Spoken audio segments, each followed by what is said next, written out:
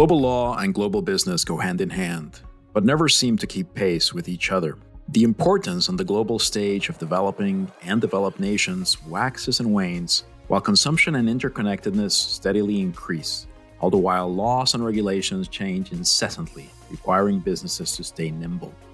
But how do we make sense of it all? Welcome to Global Law and Business, hosted by Harris Brickens International Business Attorneys. I'm Fred Rocafort. And I'm Jonathan Bench.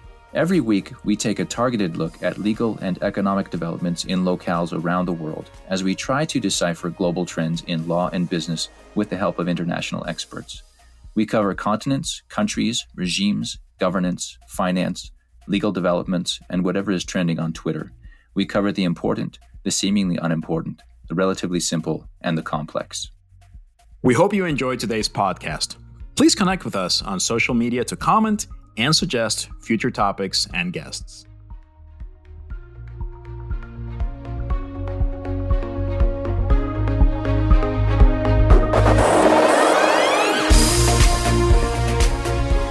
Today we're joined by Sam White, the multi-award-winning CEO of Freedom Services, a UK-based group of companies including Action 365, Puka Insure, and Freedom Brokers, and Stella Insurance in Australia. Sam, welcome to Global Law and Business. We'd love to hear a little bit more about your background. Oh, thanks for having me. Where do I start? It sounds a little bit like the Star Wars intro, a long, long time ago. I set my first company up when I was 24 from my sister's conservatory. At the time, I think I just wanted a bit more freedom, which is ironic, as that is obviously the name of the company that I now run. And it's a group of motor-based businesses. So it's a motor claims TPA. So we handle motor claims on behalf of insurers. And I have a motor MGA of my own, which writes insurance business. And I have a motor brokers, which deals with the general public and sells policies directly to them. And then a couple of years ago, I went over to Australia, absolutely loved it. Thought that it would be a good place to start business up, and so launched a insurance for women, so a motor insurance product that's specifically designed around women and supports other female entrepreneurs in Australia. So can you explain a little more about what Action 365 is? We'd love to hear what inspired you to start it and how it satisfies a need in the insurance field. Yeah, so, that was my first business. So, I started it up because after leaving university, I got a job in a motor claims company, and I knew absolutely nothing about it. And, it's not I actually did a psychology degree. So, setting up a claims TPA certainly wasn't high on the agenda in terms of what I would want to be spending my time doing. But I got this job in this motor claims business, and it worked with motor insurance brokers. So, car insurance comes up for renewal and you want to get a good price. And, at that time, most people were buying insurance from their sort of local insurance broker. But that broker didn't want to handle the claims themselves. And so they would outsource it to companies like this company that I worked with. And I just felt that, the service that these brokers were looking for and the service that the ultimate client required wasn't necessarily being delivered in the way that I would wish it to be delivered. So, the initial idea for the business was just to do it a bit better and to kind of improve upon what was in the market as it stood. And then over a period of time, I started to realize there was a real disconnect between what insurance companies wanted from a claims handler, what brokers wanted from a claims provider, and actually ultimately what the customer's needs were. And so I started to kind of integrate those three things, and that was where the motivation to set the other business units up was, because we solved one problem from a claims perspective, but until we had ultimate control of the whole supply chain, we were hitting barriers in terms of things that we wished to do that perhaps the market wasn't as receptive to as it could be. Just now you mentioned that you identified a need for insurance services that better cater to women and their specific insurance needs. Could you tell us a little bit more about that? I mean, because for someone like myself, for example, who's not particularly well versed in the world of insurance, at first glance, it is hard for me to see where there could be that gap. So I'd like to hear a little bit more about some of the deficits that women encounter when they're dealing with, let's say, the traditional insurance sector and how that can be remedied. Sure, and it's some of the stuff is more subtle than others, but I kind of there's a great book that I read a couple of years ago, Invisible Women: The Truth About Data Bias. I don't know if you've seen it. It's a great book, but it's written by a lady who's analysed pretty much everything that we use in today's world. And sort of dissected what those products do and who they do them for, and so she makes the observation. She makes lots of observations, but medical science, for instance, the drugs that we use, the overwhelming majority of them have been tested on males. And as a result of that, some of the drugs that we give for things like heart disorders are really much less effective in women than they are in men, because obviously female biology is very different to male biology. It's tested on men. I mean, even down to the heart attack symptoms that hospitals look for are the symptoms that are prevalent in males and not females. And so, again, over 30% more women die from a heart incident than men do, because they don't get recognised when they get into the hospital as quickly as their male counterparts would do. And then when you apply that lens to motor, seatbelts are designed for the male torso, so more women dying in car accidents than men do. And you go, well, surely that's not that I get that, but that can't possibly be relevant to the product design. But actually it is, because financial services is overwhelmingly run by and has been built by men, which is, there's no I don't think there's a sort of deliberate bias here in that there's a group of dark, shadowy men in a corner deliberately designing products to not delight women. But obviously you do design things from your own perspective. And so, we looked at the policy wordings and stupid stuff like contents cover would cover you for things like golf clubs. There's obviously a lot more men that go golfing than women, but things like your baby equipment or handbags. I mean, a lot of women have very expensive handbags that they weren't generally covered in the underwriting document. And then we went out to the market. We did a big research process. We were lucky enough to do a media deal with a large media company over in Australia that runs extensive sort of research panels before launching with a partner. And we really wanted to understand, what women's perception was of insurance. And look, nobody really likes insurance. It's a grudge purchase, and it's generally, it's not the sort of thing that you want to say that you do at parties. It's not going to get anybody super excited to talk to you. My careers in insurance is likely to send people running for the hills.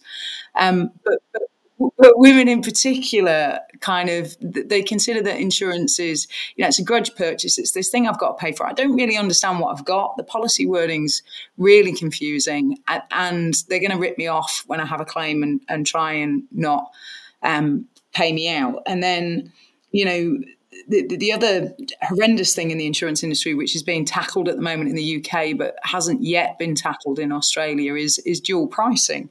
So actually, insurance companies go out of their way to penalise customers that are loyal to them. The longer you stay with your insurer, the higher the price you pay. And as I say, we're tackling that with regulation in the UK, but they haven't started to tackle that in Australia. Now, what we found in our research is that loyalty was far higher on the list of emotionally important things to women than it was to men. You know, men could kind of deal with that churn and were happy to go and look for the cheaper price on renewal and move insurers. But actually, women feel very aggrieved by the idea that they've given their loyalty to a business and that the business hasn't reciprocated that. So, you know,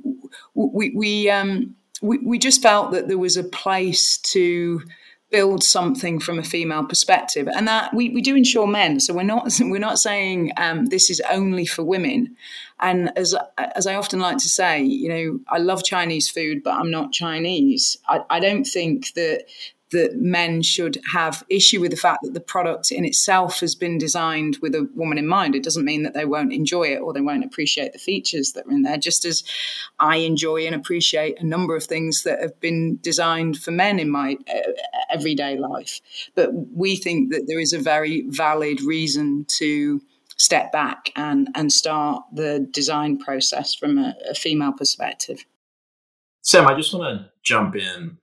I know this is, I'm going into somewhat treacherous territory here, and you know, I will support you. I'll hold your hand. It will be fine.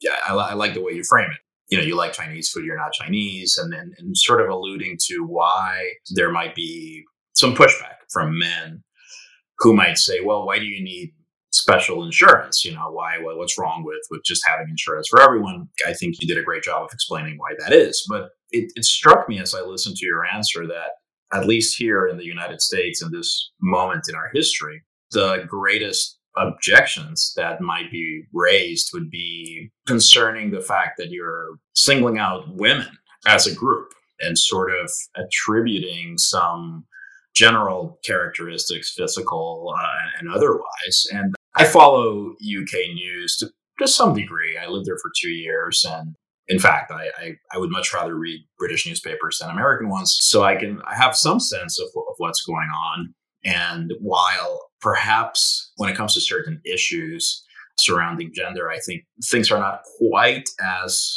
I don't know what the correct word would be, but here in the U.S., we're certainly in the midst of a very intense national conversation, let's put it that way, about these topics. Yeah. No, we are in the UK as well, and everybody's suitably terrified not to say the wrong thing, but equally, you know, feeling uninformed about what is the right thing to say. So I do deeply understand the question.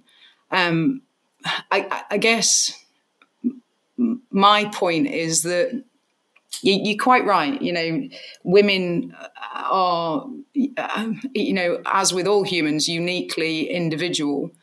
But there are general characteristics in any group that do prevail. And when you're building products, you do target markets. You know, that is what marketing is about. And actually, marketing has become more and more down to that individual level. I mean, I was chatting to somebody the other day about programmatic radio, where they are able to issue the radio advert specifically to the individual and also time it so that, you know, if you're driving down a freeway, you will see the banner on the side of the road and the radio will pop up with the advert at the same time.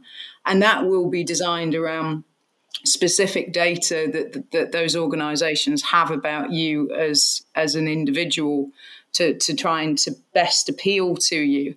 But there is some sort of core work that needs to be done that can be easily forgotten, in that a lot of the products at a core basis have not been designed with any other consideration other than a male perspective.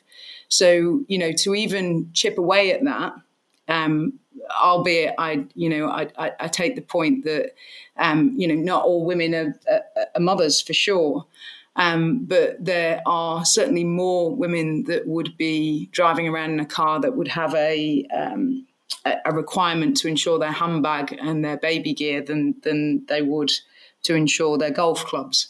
And I'm happy to kind of support that from a product design perspective. So let's turn back to the concept of the insurance industry. Can you tell us a little more about how the industry in the UK would differ from the US, the EU, or even Australia?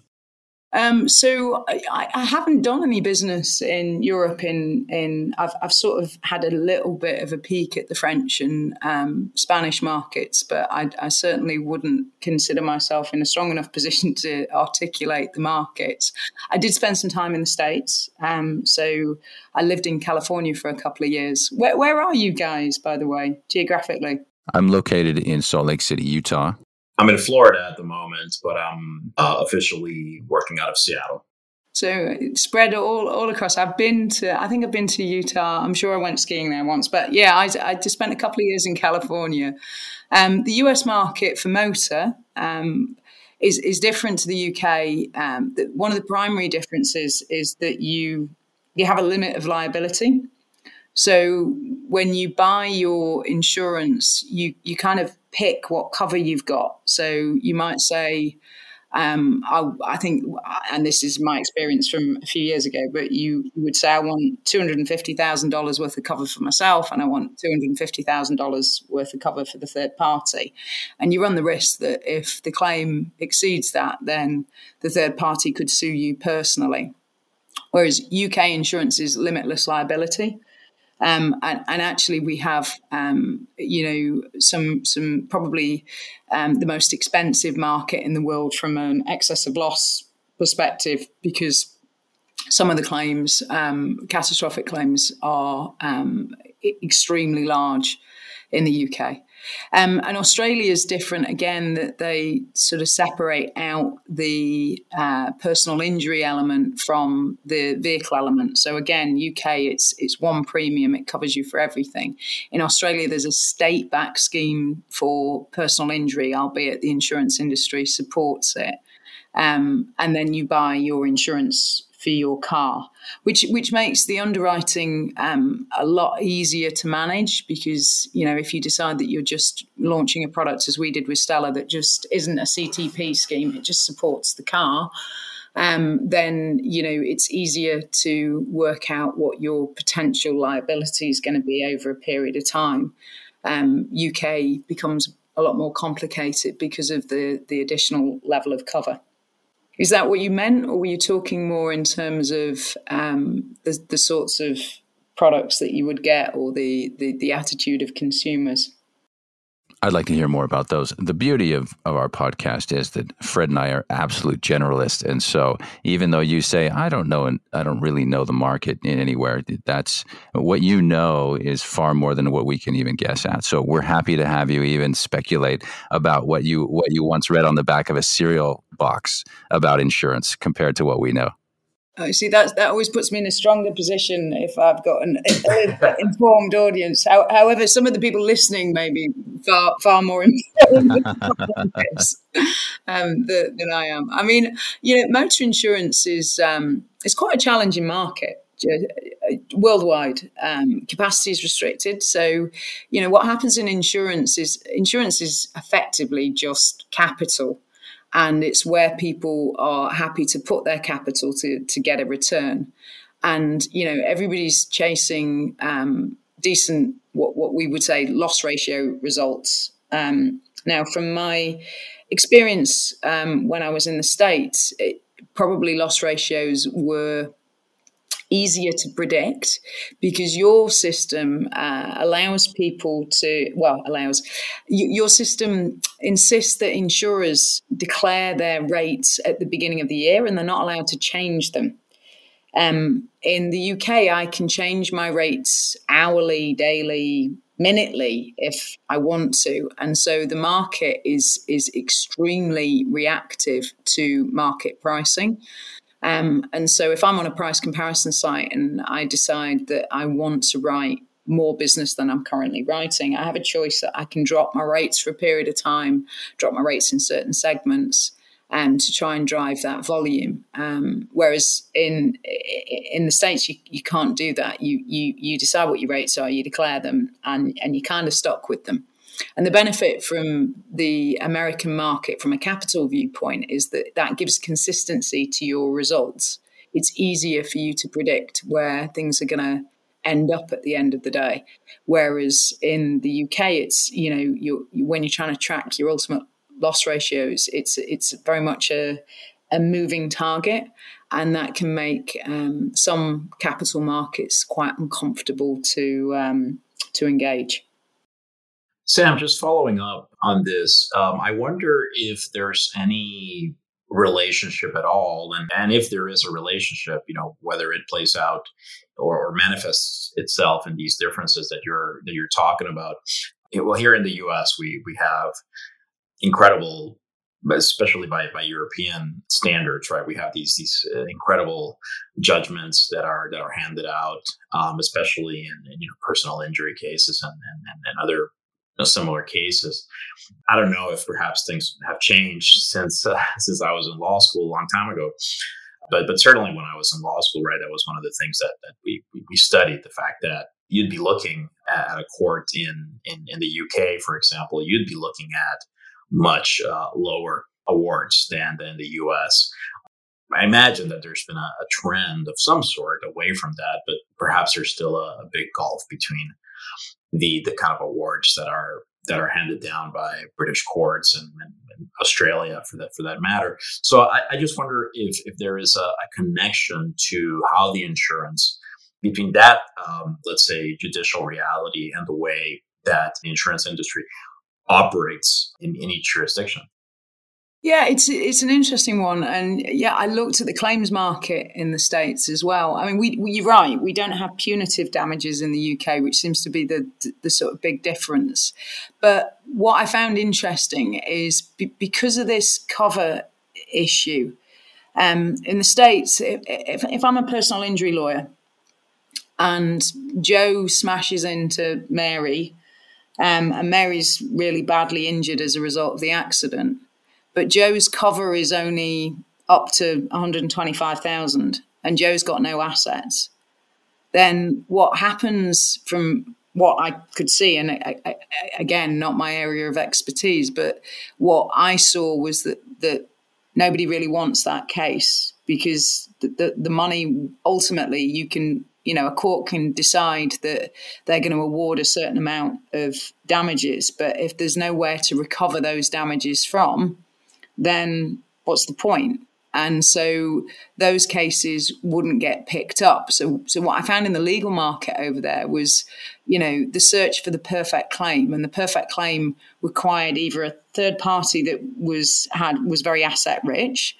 And again, I saw some, mitigative measures from the very wealthy. I mean, I lived in Beverly Hills for a period of time, and every single person had their own personal trust that they kind of locked the assets into, so that if there was a legal case, whether it be a car accident or anything else, they were kind of protected from that. Now, in the UK, because of the way that insurance works, that could never happen, because all insurance policy has unlimited liability for third-party damages.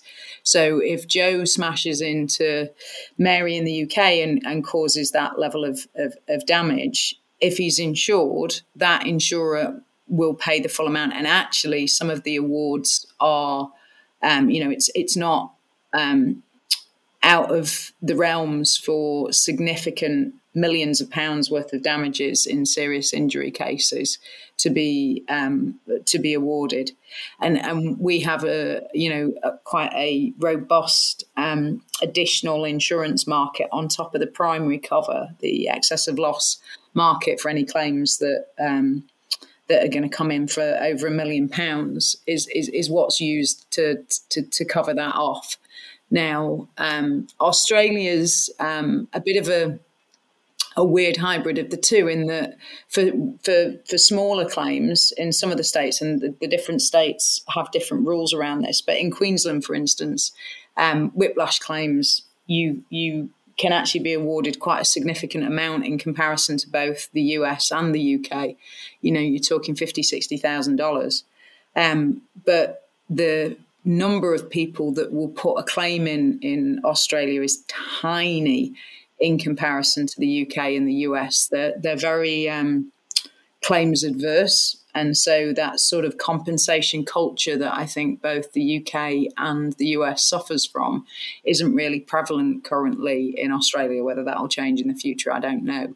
But you've got this sort of two-tiered system where people buy their CTP separate from their primary policy. So you've got different insurers handling that, and there's limits on how profitable a CTP insurer is allowed to be, and the government controls that and manages that through regulation.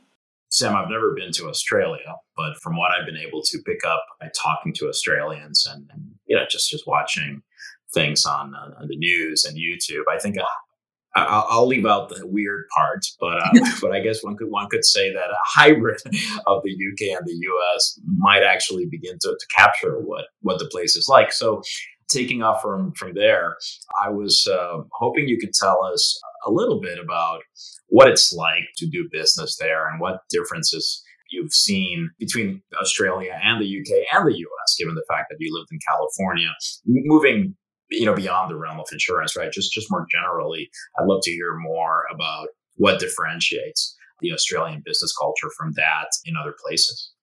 I love the Aussies. I love the country. I kind of fell in love with it the minute I went over there. They've got a great work-life balance. I think they had a reputation for a period of time of being lazy, but I don't find that at all. I find them very efficient.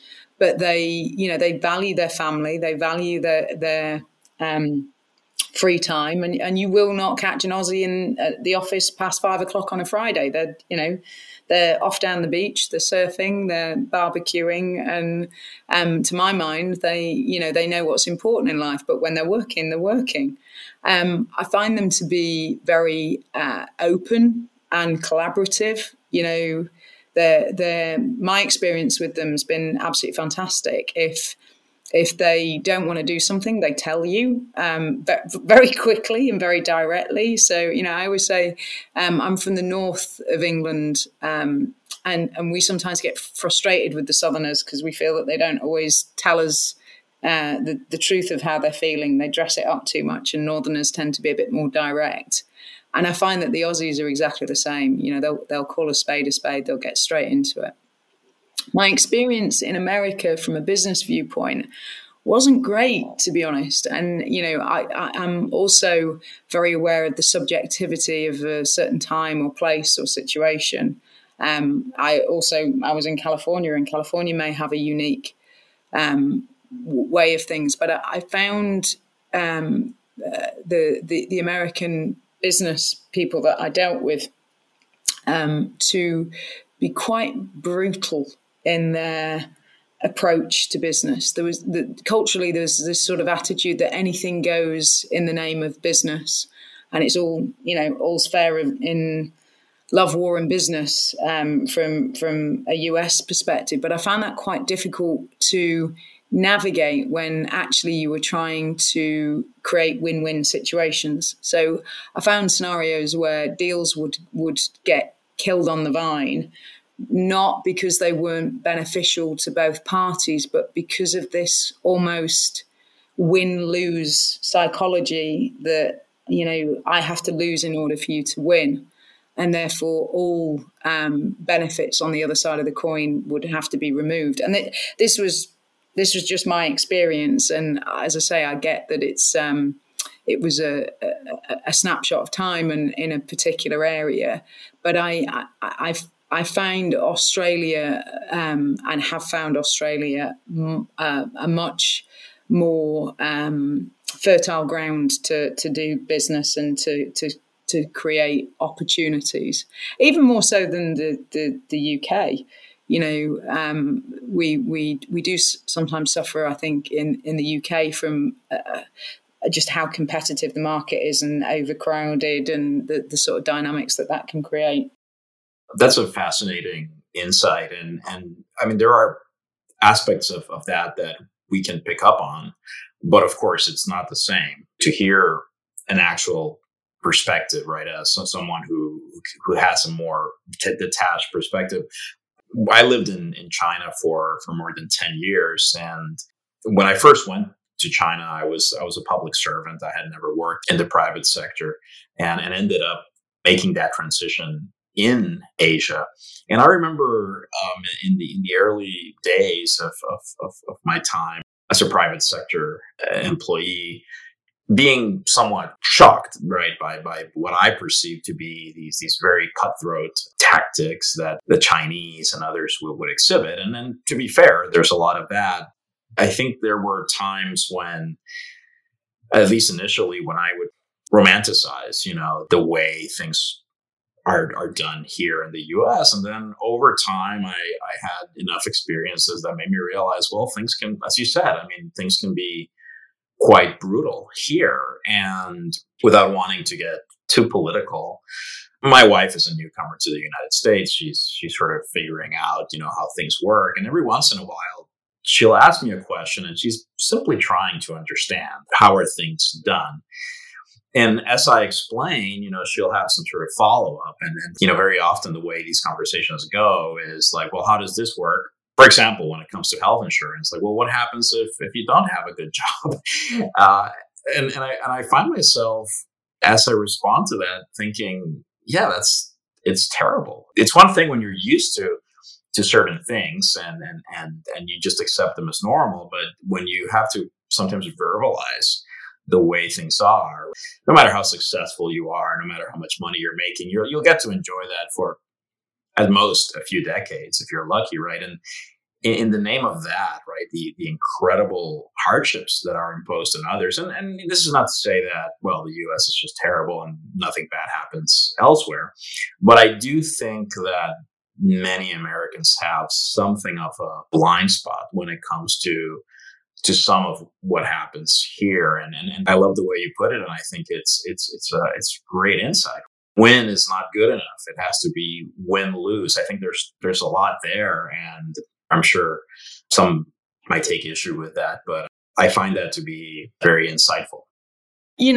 All countries have their own individual challenges, don't they? And also there's the perspective with which we see things based on our own level of experience. And also, when you're coming into a new area, I think, was it Winston Churchill that said separated by a common language? And I really, when I got there, I didn't quite get it until I'd lived there for about a year. And I realized that just because you speak the same language doesn't mean you understand each other.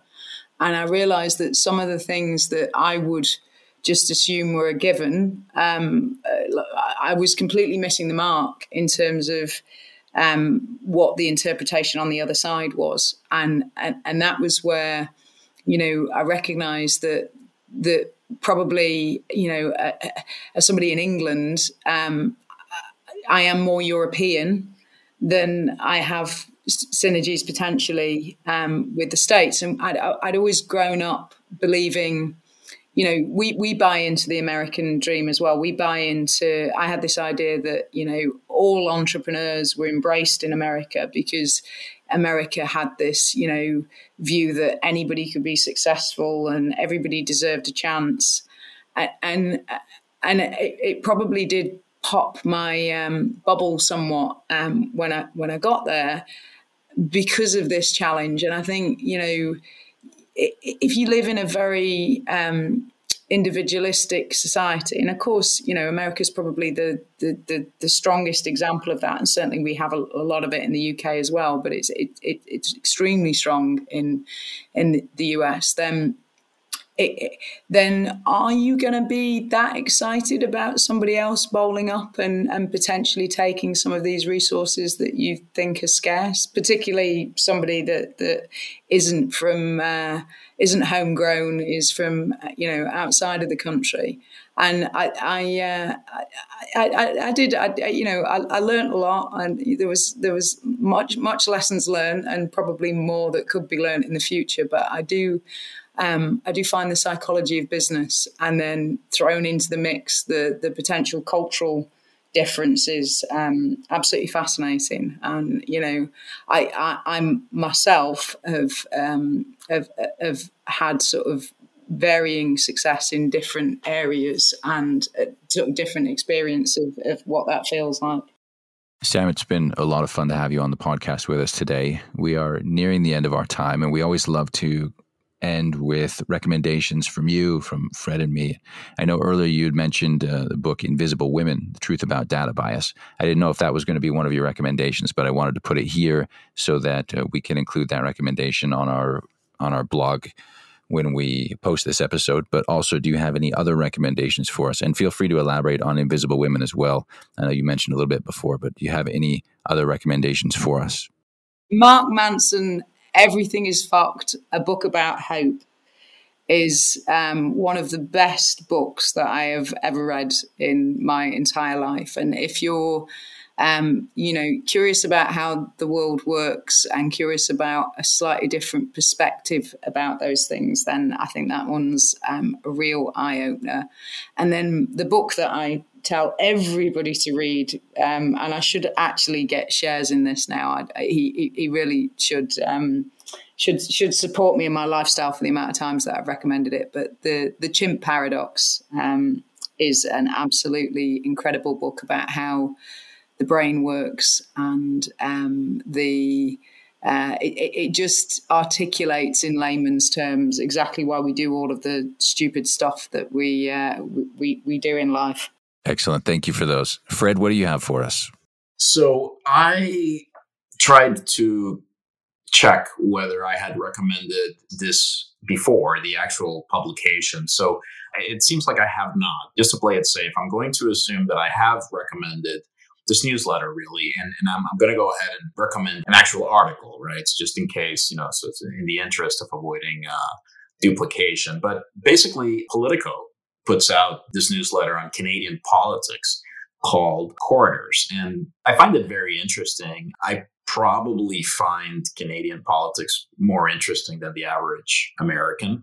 But if you find yourself on that camp where you feel like, well, yeah, you're right, I don't find it interesting, well, I would suggest that this is a great way of piquing your interest in Canadian politics. The newsletter does a great job of just explaining things and making them interesting and having them come to life. So the most recent installment of Corridors is titled Why an Election is Definitely Probably in the Offing, which, as you might have guessed, talks about why we might be seeing Canadian elections in September. That's where the smart money seems to be, just from the get-go, right? I think for a lot of Americans, the fact that we don't know when elections are going to take place, that in itself is something a little surprising or shocking. And this is a good way of delving into that. Like, well, why is it different? In addition to the very good job that this article does explaining why we might see elections in September, what are the factors that go into that, there's also quite a bit of content regarding Canada's new Governor General, Mary Simon, who is the first Indigenous person to hold that post. So I found that content to be very interesting as well. So I would suggest subscribing to Corridors, and if you don't want to do that, at least read this latest edition, which came out today. And again, Why an Election is Definitely Probably in the Offing by Nick Taylor Vasey. And Jonathan, what about you? What do you have for us? I've been exceptionally lazy this summer, so my recommendations are all video-based now. I feel like I haven't read anything constructive for my brain in quite a while outside of work. So I'm recommending a trio of Agatha Christie-based shows that are on Amazon Prime right now. So the first is Ordeal by Innocence. Second is The Pale Horse. Third is The ABC Murders. I like these because I studied British literature in college, so I always had an affinity. I like the accents. I like the scenarios. I like the history component to these. And I had a lot of fun reading up on Agatha Christie and who she was. I mean, I've heard her name quite a bit, but didn't know much about her. So I spent some time reading up on her background as well. So I like Rufus Sewell, who is one of the primary actors in The Pale Horse. John Malkovich is the primary in ABC Murders. He plays Hercule Poirot. It's fun. So if you have a few hours, each of these is broken into 3 1-hour-long segments. So a lot of fun if you're into murder mysteries or all things British. So those are my recommendations. They're on Amazon Prime right now. So with that, Sam, I want to thank you again for spending time with us today. We've really enjoyed it. You made insurance palatable, more than palatable. I enjoyed it, right? And I'm one of those people who always says, if you say the word insurance, I'll be asleep 3 seconds later. So absolutely loved it. You were right to say so. I will take palatable. We can move towards love at a future day. A bit more time, maybe. Right. It's okay. Fred and I are in the same boat when we tell people we're lawyers. People take 3 steps back right away anyway. So thank you again. It's been fun, and hope that we can catch up with you again in the future. Yeah, that was lovely. Thank you. Good to meet you all. We hope you enjoyed this week's episode. We look forward to connecting with you on social media to continue discussing developments in global law and business. This podcast was produced by Harris Bricken with executive producer Madeline Williams. Music composed by Stephen Schmidt. Tune in next week for another episode. We'll see you then.